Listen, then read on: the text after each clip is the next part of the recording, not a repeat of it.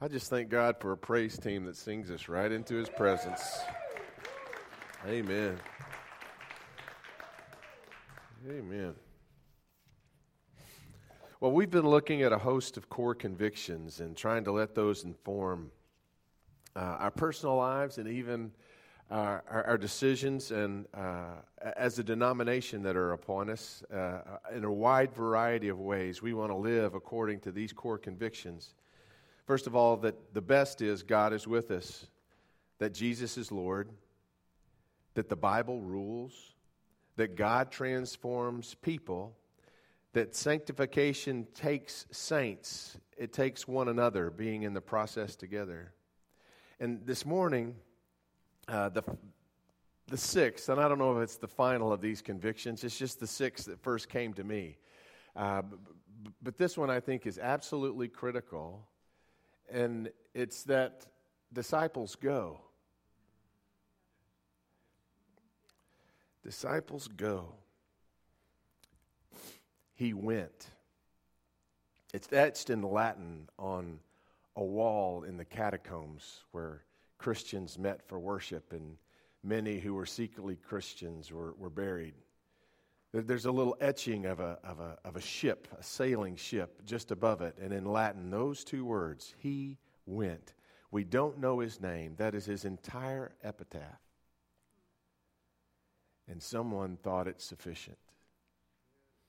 He went. He went. Why would that be sufficient to sum up a life lived with purpose? I only know that story because a friend of mine who was a staff member for Bill Henson, we both worked for the same guy, admired him very much. When Bill passed away, he wrote his memoir, and that was the title of the book, He Went. He went.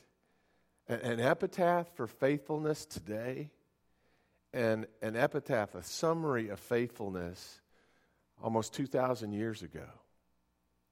Why would that be the case? Let me tell you, it's the case because we as Christians, individually and corporately, live as a people in mission. It's not optional. It's not peripheral. It's integral to who we are and who we're called to be. Jesus is Lord. Jesus said, "All authority has been given me in heaven and earth." And because Jesus is Lord then, the next words out of his mouth to his disciples were, "Go therefore." Go therefore and make disciples of all peoples, all ethnos, all kinds of people, baptizing them in the name of the Father and the Son and the Holy Spirit, teaching them to observe all that I have commanded you. And lo, I am with you even until the end of the age. It is integral, a core conviction about who we are as believers in Christ, that we are go people. We're go people. He went then.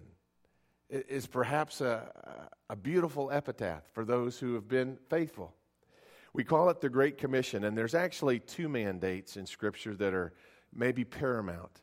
One is the Great Commandment. You know that one. They asked him, "Jesus, what's the most important commandment?" And he gave them two. I love Jesus, never boxed in. But really they're one, and that is to love the Lord your God with all your heart, mind, soul, and strength, and to love your neighbor as your. Another way Jesus put it is, they will know that you are disciples of mine when you love one another as I have loved you. The characteristic of what a disciple is one that loves like Jesus, that lives like Jesus, okay? That's a description of who we are. And the Great Commission is like the Great Commandment in that it gives us our DNA for what we do.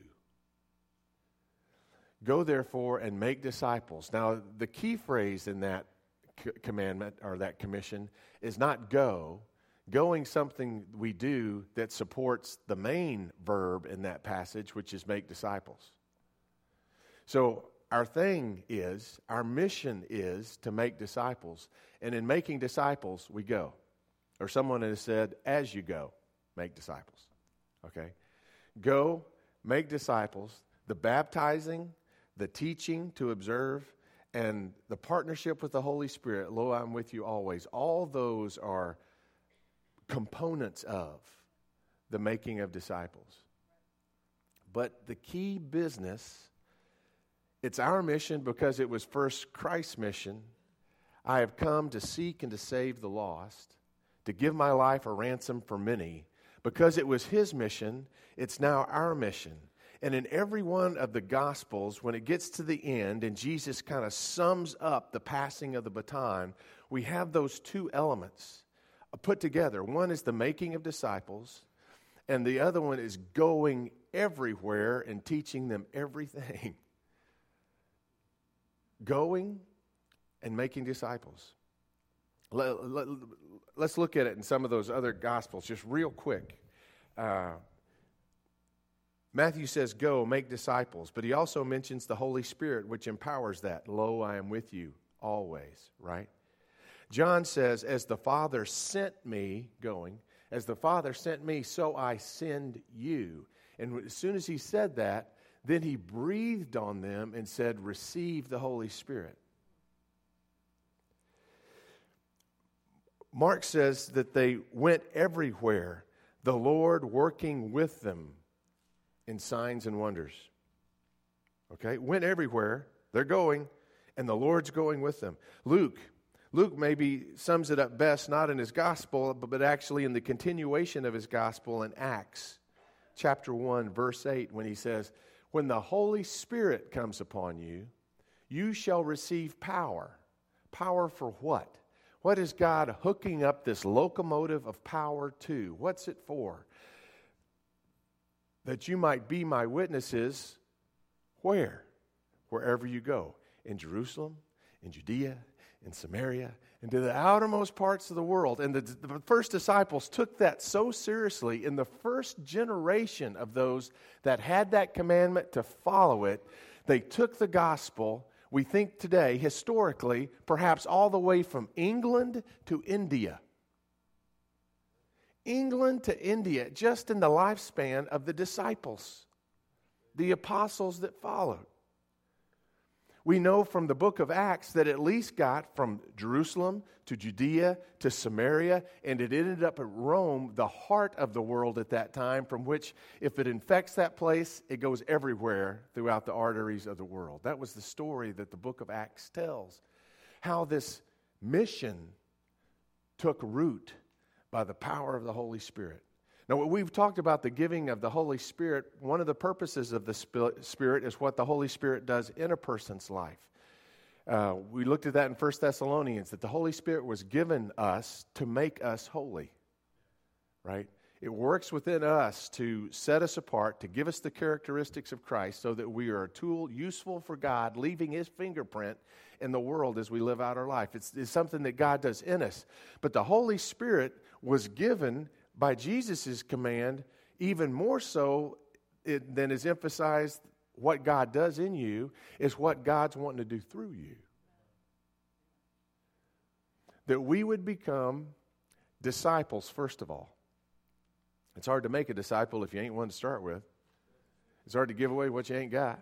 What's a disciple? Someone who loves the Lord with all their heart, mind, soul, and strength, and their neighbor as their self. One who loves one another even as Christ has loved us. That defines what it means to be a disciple.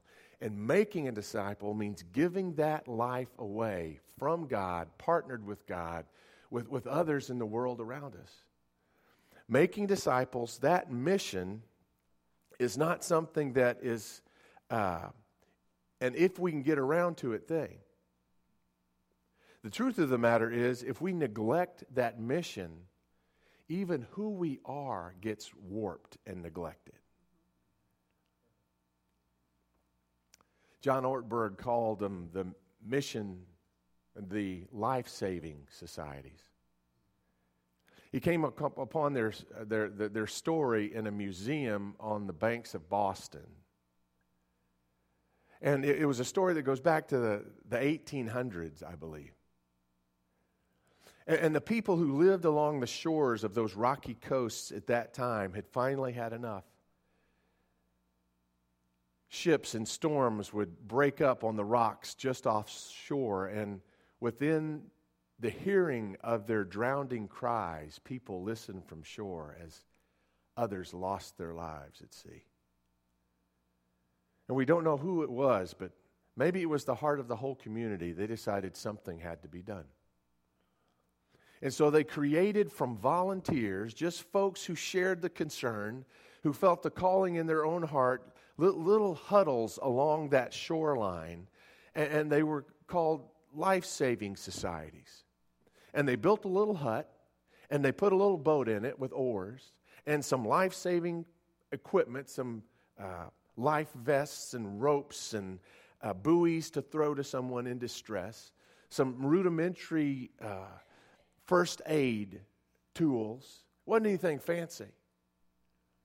But from the time that there were hundreds of people every year that lost their lives on the shoreline of New England until the life-saving societies took root. And after they did, there was not a single life lost on those shores for decades. Because whenever the cry would go out, people who owned that calling would gather their own life-saving boat, go out into the waters, found those that were jumping off ship or the ship was coming apart, risking their own lives. They would drag them into those life-saving boats and get them back to shore and to life. In fact, they were so committed. They realized what was at stake. They were so committed to saving the lives of others that they had a motto that later, when the professionals took over, the Coast Guard, they adopted as their own. And the motto was this: you have to go out. You don't have to return.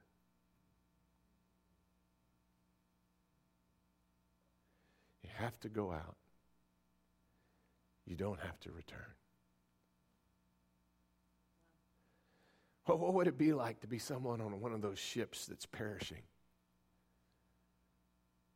To know that there's someone on the shoreline that's taken that oath. It would mean the difference between despair and hope.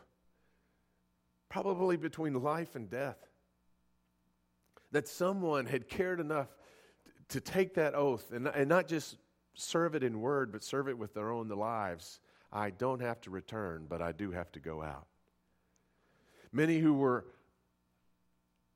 of the life-saving societies would give their lives, saving the lives of others. But no one for decades that was on one of those boats that capsized near the shore lost their life. They were life-saving societies until the professionals came along. The Coast Guard was invented, and once the Coast Guard was invented, the volunteers left it to the professionals. Well, they can handle it. They've had the training. They've got all the tools. And my friends in the church, we've often been guilty of the same thing. Well, they have the seminary training. They've got the tools. They can tell the stories. They know the scriptures. They can handle it. If someone in my life needs the life-giving message of Jesus Christ, I'll take them to my preacher.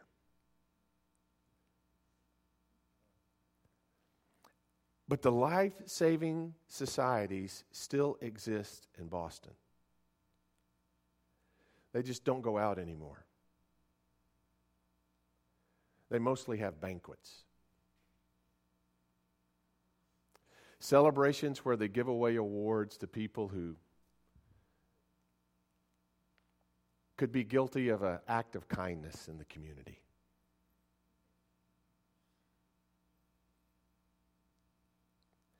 Does the parallels persist with the church of today?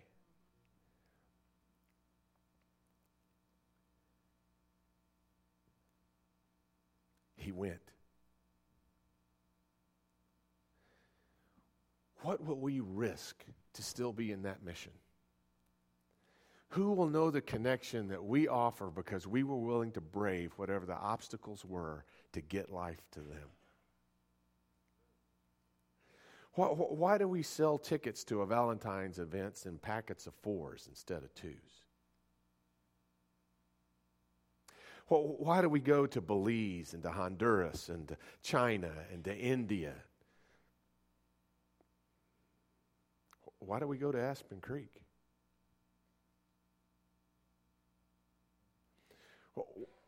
Why?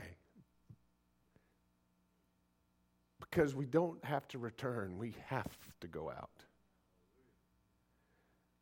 We own this mission. And we could own it even more. And when we cease to be engaged in the mission, something changes even about our own society. We just have banquets. We give away awards, but we've lost the potency of being those who actually give life, saving life to others because we can give Him away.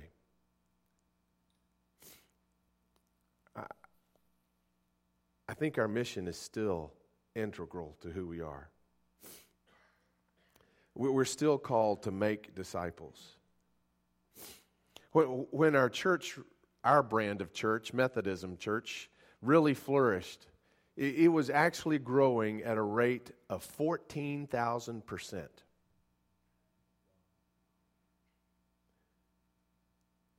It was something to behold. Between the years of 1776, basically the War of Independence, and the Civil War, 1850, in those 75 or so years, Methodists grew from a little huddle of 8,600 people in America to 1.2 million. The only way we had to get around was on horseback. But the circuit riders would commonly not live longer than the age of 30 because of their exposure to the elements. Yet they would meet up on the way. As they went from house to house and from town to town and from hamlet to hamlet, as our country expanded westward, they went with it because that's where the people were. They went out. People still need the Lord. But for the same reason that Methodists flourished, I wonder if it's not the same reason that Methodism today withers. In 1968, we unified with another already existing church. 2 life-saving societies combined our numbers, and friends, that was the last time in any year that the United Methodist Church has grown. 1968. Since that time, every year, we've not only saved fewer lives, we've retained fewer lives. We're diffused in a diversity of so many good things, it's even hard to find a motto. But we do have a motto, and that is to make disciples to transform the world. Making disciples that transform the world. We've got the motto right.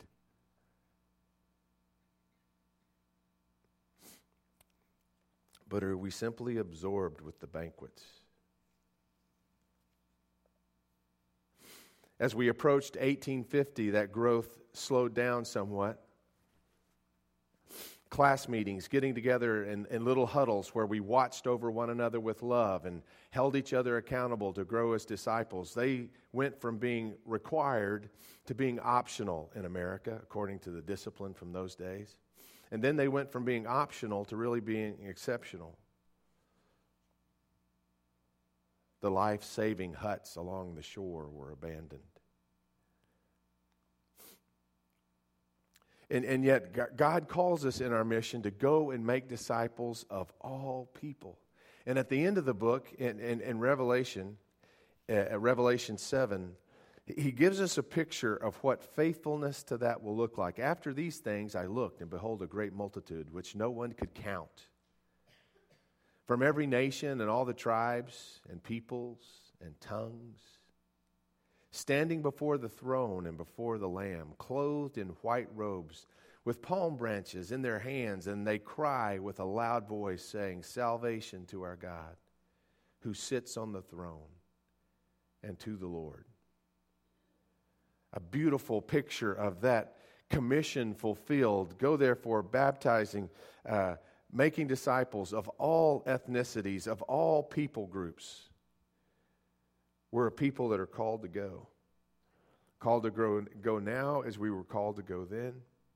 It was Jesus' vision. It was John's vision in Revelation. It was Jesus' great obsession. I love the way Jesus lived this out in his own life in Mark chapter 1, about verse 35. Jesus has gotten up early in the day and has gone to a lonely place to pray. And as if he is gone to get his marching orders from his commander-in-chief, when Peter comes looking for him, it's interesting the language he uses. Peter comes up to Jesus. Jesus just had an amazing ministry there in a certain town in Galilee. I think it may have been Capernaum. And things are bustling. Things are going on there. And Peter comes up to him and he says, "Jesus, everyone is looking for you. We're waiting for you to come do your thing back at our town. Everyone is looking for you." And Jesus says, "I'm not going back to that town. I'm going on to other towns because that is why I was sent out." Do you understand that sometimes our everyone can get really hyper-focused? When God always has on his heart everyone. And so God continues to call us to go. And I'm not just talking about going overseas or going on a mission trip. I'm talking being the kind of person that is on the go for God wherever we're going. We have an eye to hearts that are hurting. We have an eye to people who are longing for the wholeness that God gives and that God promises. That's why we do love revolutions. That's why we do home teams, to huddle together and making disciples and living it out together. That's why we have a youth and a children's ministry. Why? Because we want to make disciples, fully devoted disciples of these and future generations. Amen. We scatter well and we hope to gather well, because if we don't do both, if we go out and touch people's lives, but we don't have a disciple incubator to bring them to, how will they grow up in the things of God? If we only have an incubator to bring them to, but we never bring them in, we're a life-saving society on the wane. It takes both of those things. It takes both doing church well when we're gathered and church well when we're scattered. It means living on mission with God. And if we cease to do both, we miss the fruitfulness of making disciples.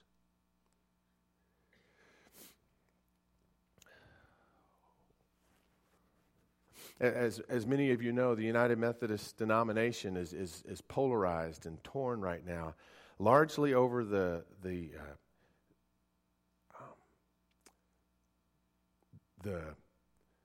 what do they call it? The symptom. The thing that's the presenting symptom is over differences about our understanding of human sexuality and what God calls us to. Our church is divided. It's a divide that exists in our society, but it's also within the church that those who value truth see a different truth to champion.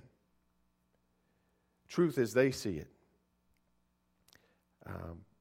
would require them to advocate for homosexual practices and to defend those civil rights as a justice issue and to promote same-sex marriages.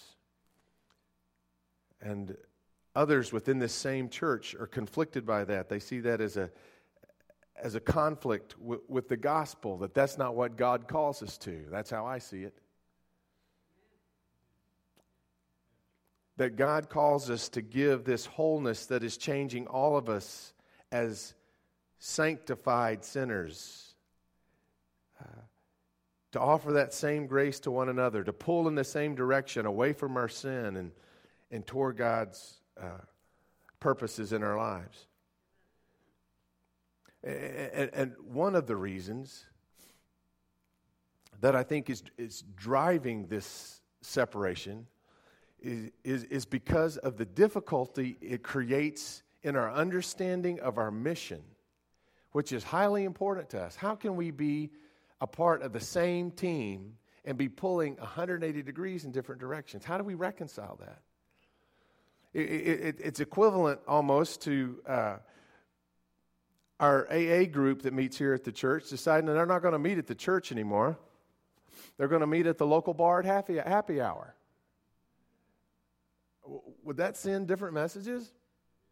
Would that be confusing to the guy who's coming in seeking sobriety, seeking wholeness, realizing that his life is unmanageable and out of control and he needs to turn it over to other management? How is it that we can be so polarized in our core convictions? Some of us believe the Bible rules. Others of us believe the Bible informs. Some of us believe that Jesus is Lord. Others of us believe that Jesus is a way, but certainly we shouldn't offend other ways. How is it that core convictions this deep in who we are and what we're called to do, what is that doing to us? Let me tell you in part.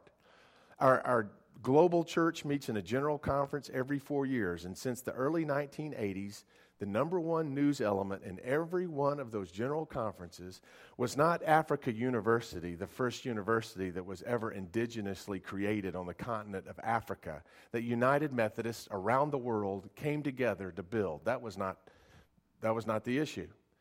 No, malaria was not the issue. We've almost wiped out single-handedly, as a church, malaria across the continent of Africa. But that wasn't talked about. Yeah, those are good things, I would think. Meanwhile, United Methodism overseas, as we have retreated and diminished by over 4 million here in the United States, in Korea, in Africa, in the Philippines, the global church has increased by 5 million. So as the church embraces its mission, the number one newsworthy thing that's publicized is the politicalization, you know the word I'm trying to come up with, of our denomination. We've been in conflict over this for so long, and not just this, but all those other core convictions that have us going in different directions, to the point that our mission has become stymied in the conflict. I've served on the Conference Evangelism Committee for the last 5 years. I've been the chair of that committee. I just gave it up because I decided it was completely futile. It was almost impossible to come up with an idea for our major mission, making disciples in the world, that could appeal to more than 30 or 40% of our conference at a time. About the only thing that we could do, because it was so open-ended, was inviting people into the church at Christmas time. Woo. Great idea. That's the best we can come up with for a life-saving venture. I'm heartbroken. I would rather work in my own local church where there's enough consistency of who we feel called to be that we can actually get some things done. Paul and Barnabas came to a point where their mission that they had been doing together, they were the first missionaries sent out by the church from Antioch. They came to a point after that first missionary journey that Paul turns to Barnabas and says, hey, let's go back and strengthen those churches that we started and start some more. And Barnabas had a great idea. Let's take along John Mark, my cousin.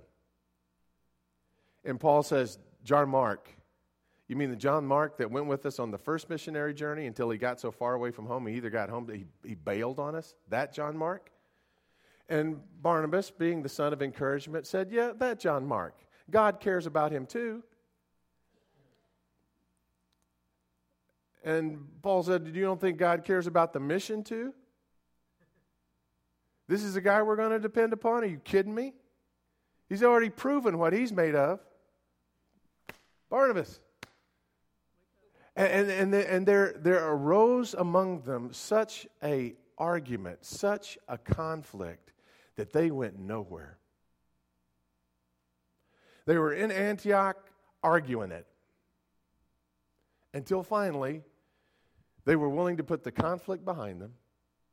And Barnabas said, I'll take John Mark and I'll go back to Cyprus where we're from. He didn't desert us there. He was in the mission up until that point. We'll go back to Cyprus. And Paul took Silas and started out in the other direction, going west to his hometown, Tarsus, and then back to the other churches. And when he got to all the churches he had started, he then went farther into Greece and Corinth and then came back, if I remember right. The mission went on, even though the conflict was not resolved. Was that the right thing to do? What are the fruits of that? The fruits of that was that Paul, on his missionary journey, came across a guy named Timothy. And he was so willing to go with Paul, whatever it took. As a grown man, he started with circumcision. Now that's commitment.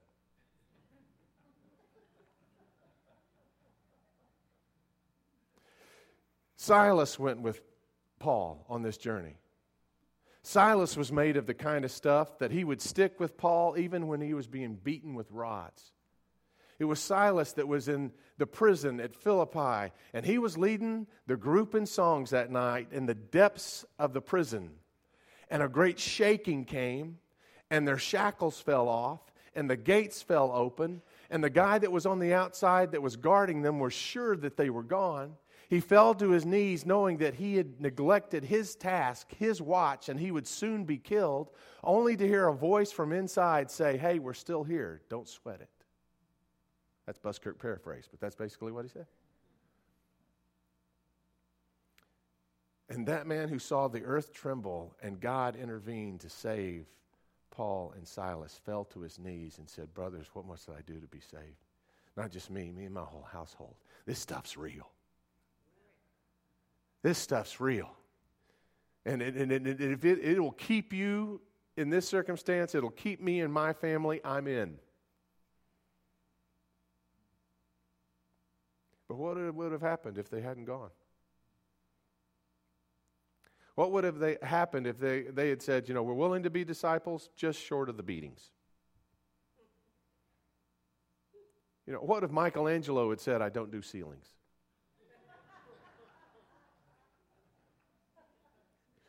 What if Moses would have said, I don't do deserts? There is a tenacity about being in mission for God, and it's not just optional. It's something that has to be part of who we are, or we bend, we fail, we wither in the process and under the difficulty of trying to be true to God, even when those circumstances which cause us to sacrifice, which cause us to and that really reveals the great God that we serve. God calls us into this mission. And if necessary, I would think not to compromise that mission. I could get excited about being freed up to be enough of the same mind in the church that for a while at least we pull together in the same direction as we seek to redeem ourselves and redeem the world around us.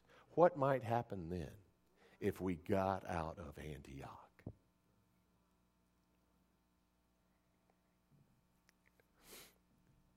I can get excited about that. I'm actually more excited about that as a possibility than anything I've ever experienced in the Methodist Church. released in mission, freed from conflict, freed for something, freed for fruitfulness, for effectiveness. And both ended up being fruitful. Both. And I don't know that this applies, but Paul was fruitful in that he found Timothy, and God blessed that. Barnabas was fruitful in that John Mark actually had a character-shifting experience. John Mark was probably that guy that was wrapped up in a bed cloak that night that he followed Jesus out to the Garden of Gethsemane with the other disciples. And when the soldiers came, there was one who had the bed sheet ripped off of him and he ran away naked. We don't know who that was. It's only in the Gospel of Mark. Everybody thinks it's probably him, though he won't confess it. John Mark had been a runner from day one. But not so in the end. In the end, Paul himself says, make sure that John Mark comes to me and come before winter because he is useful to me. Make sure that he brings the parchments because he's the kind of guy I can count on now. God did something in his life too when the mission was clarified. And the mission, but if we don't go, we never learn. If we don't risk that difficulty, if we don't risk that uncertainty, if we don't get out of our comfort zones, then maybe we'll also miss the shaking power of God's shackle-breaking, disciple-making power through us. And I, for one, whatever it takes, I don't want to miss that. And I don't want us as a church to miss that.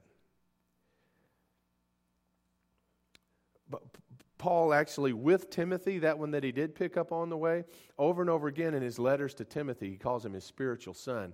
He encourages him to be strong in the grace of our Lord. In fact, if you'll turn with me to 2 Timothy 2, 2 Timothy 2, verse 3, there's an image that he uses over and over again to shore up timid Timothy in boldness as an apostle of Jesus Christ.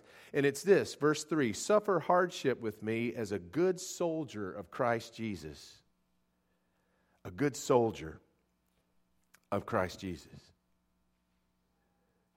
A soldier. That's one that's given to obedience. Even obedience sometimes that he can't fully understand or explain. He knows the nature of the mission is such that his obedience and his faithfulness is his greatest gift to his commander. No soldier in active service entangles himself in the affairs of everyday life so that he may please the one who enlisted him as a soldier. Well, what's he saying? That we're alert, that we're responsive to the commands of our commander-in-chief, who is whom? Jesus is Lord, right? We don't get entangled in so many things of life, things that are good, but we stay free enough of that, all the stuff that could absorb us, all the living of the American dream, all the stuff that is American ABC kind of stuff. We are going to intentionally free ourselves of some of that absorption that we might be dedicated to be on mission with God. And we do that disentangling for the sake of pleasing the one who enlisted us. In the Roman army, it was called the sacramentum. The sacramentum. The one who enlisted you would not allow you into the army until you first took the oath, the sacramentum, where you pledged your loyalty to the emperor with your life and even unto death.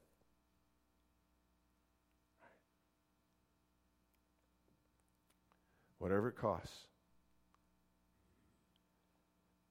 May it be said of us and me at the end of the day,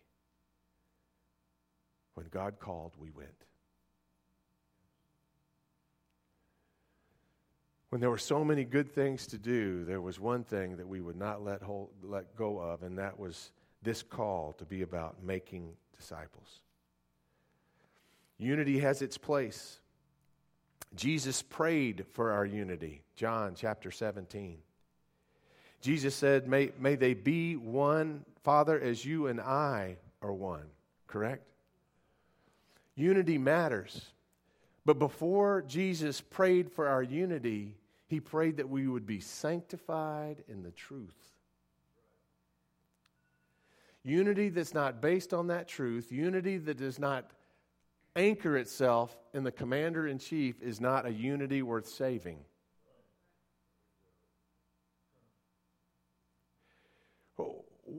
I'm amazed at how patient God is with the church that says, this is my word, this is what I've called you to do. Take some time with that and get back to me on whether or not you feel good about it. I tell you, here's what I've commanded you to do. Why don't y'all put that to a vote and we'll go with the majority?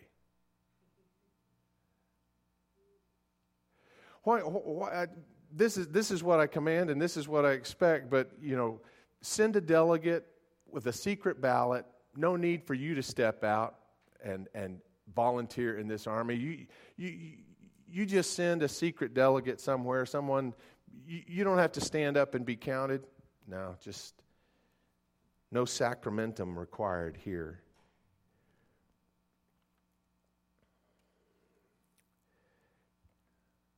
I think God wants us to have a clear identity and a clear mission. I think He wants us to be recommitted to a global impact. I think He wants us to be a go people, not just going around the world and going to different ethnicities, but instead of harboring ourselves away from the reality that homosexuality is a growing thing in our society, I think God calls us to go to rescue the perishing.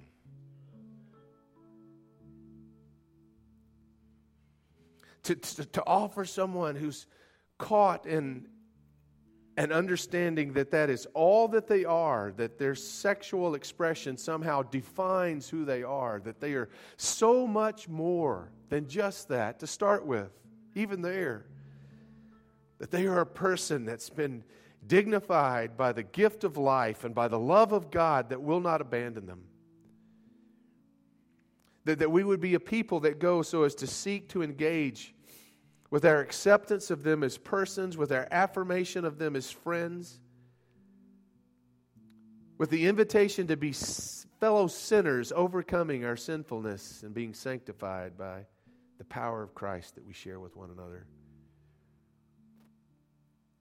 I think God calls us to affirm their larger identity.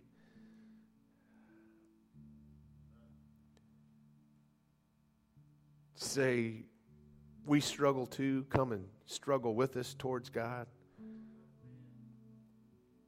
That we would be people that would listen to understand before we listen to condemn.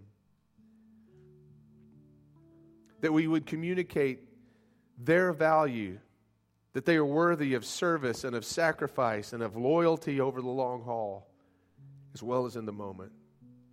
That we'd read the Bible together, that we'd seek God together, that we would worship together, and we would trust God to transform us all.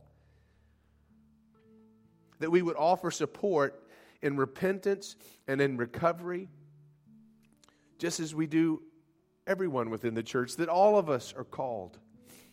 All of us. The call to holiness is fully inclusive for every whosoever who would believe.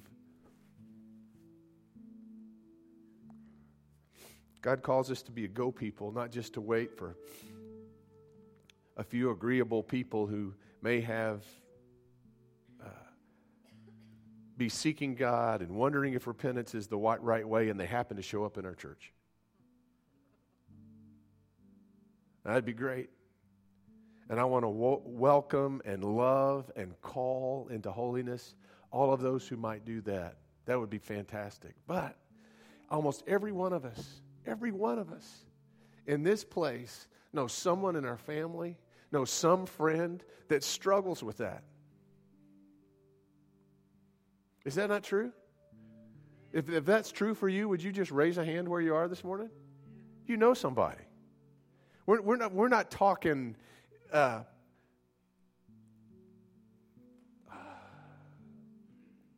theoretically. There are people to love and people to save and people to see redeemed. There are people to give hope. There are people to give the truth where they're shackled to a lie. We've got to be willing to have the risky conversations that no matter how forcefully we are attacked, we still love with strength.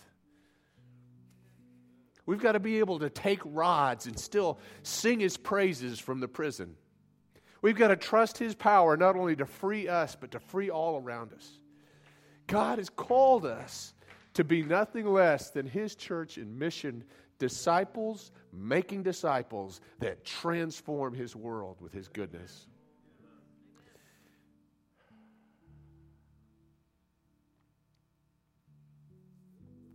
I hope today you hear the call of your own soul. I hope you hear the voice of your commander-in-chief. And maybe he's not saying something soft this morning. Maybe he's saying, you don't have to return. You just have to go. Whatever's at stake, if it's pensions and property, go. Whatever is at stake, if it's the contentment and the peace of a household, there's a life at stake here. There's God's blessing and opening plan that could be embraced or could be forfeited. There's too much at stake to remain silent. There's too much at stake to play it safe. In our church, we have a ministry. We don't just speak this stuff. We have those who have come out of the homosexual lifestyle.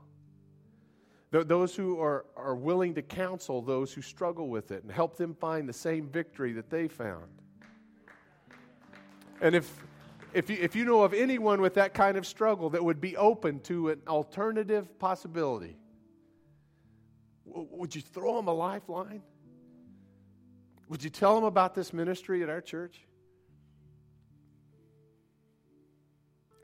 I've watched homosexual friends believe the lie and come apart on the rocks.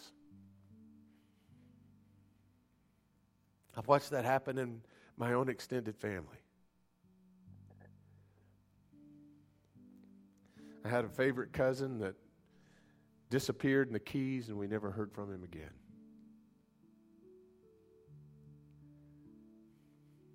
And I wish I'd have been old enough.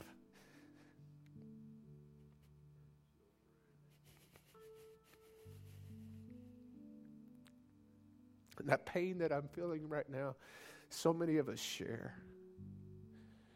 Isn't it time for us to be bold about the transforming power of God, the rescuing arms of God that await us all?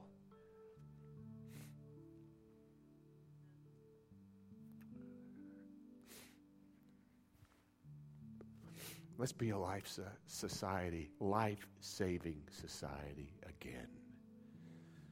Lord, give us the boldness. Give us the strength that we need with one another in order to offer this life to others and not be alone in it. Give us lives transformed in our midst that others who lack that hope could find that hope in lives that are being transformed right here today. God, make our lives so open, so transparent that others might find this same hope. God, you've called us to be a mission people. And today we renew our commitment as your soldiers. You are our commander-in-chief. We don't care who is pleased or displeased in this world. We live to please you. So speak clearly to us. Give us the strength and boldness to be faithful. And once again, Lord God, as we risk it, would you shake this earth? Would you break the shackles?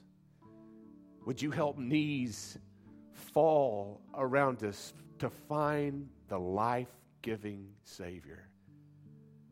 Brothers, what must I do to be saved? Make us a life-saving station, Father. Make us lifesavers. In the name of the Father and the Son and the Holy Spirit. And if that's in your heart, I invite you to your feet to sing it with your praise as we close with this song.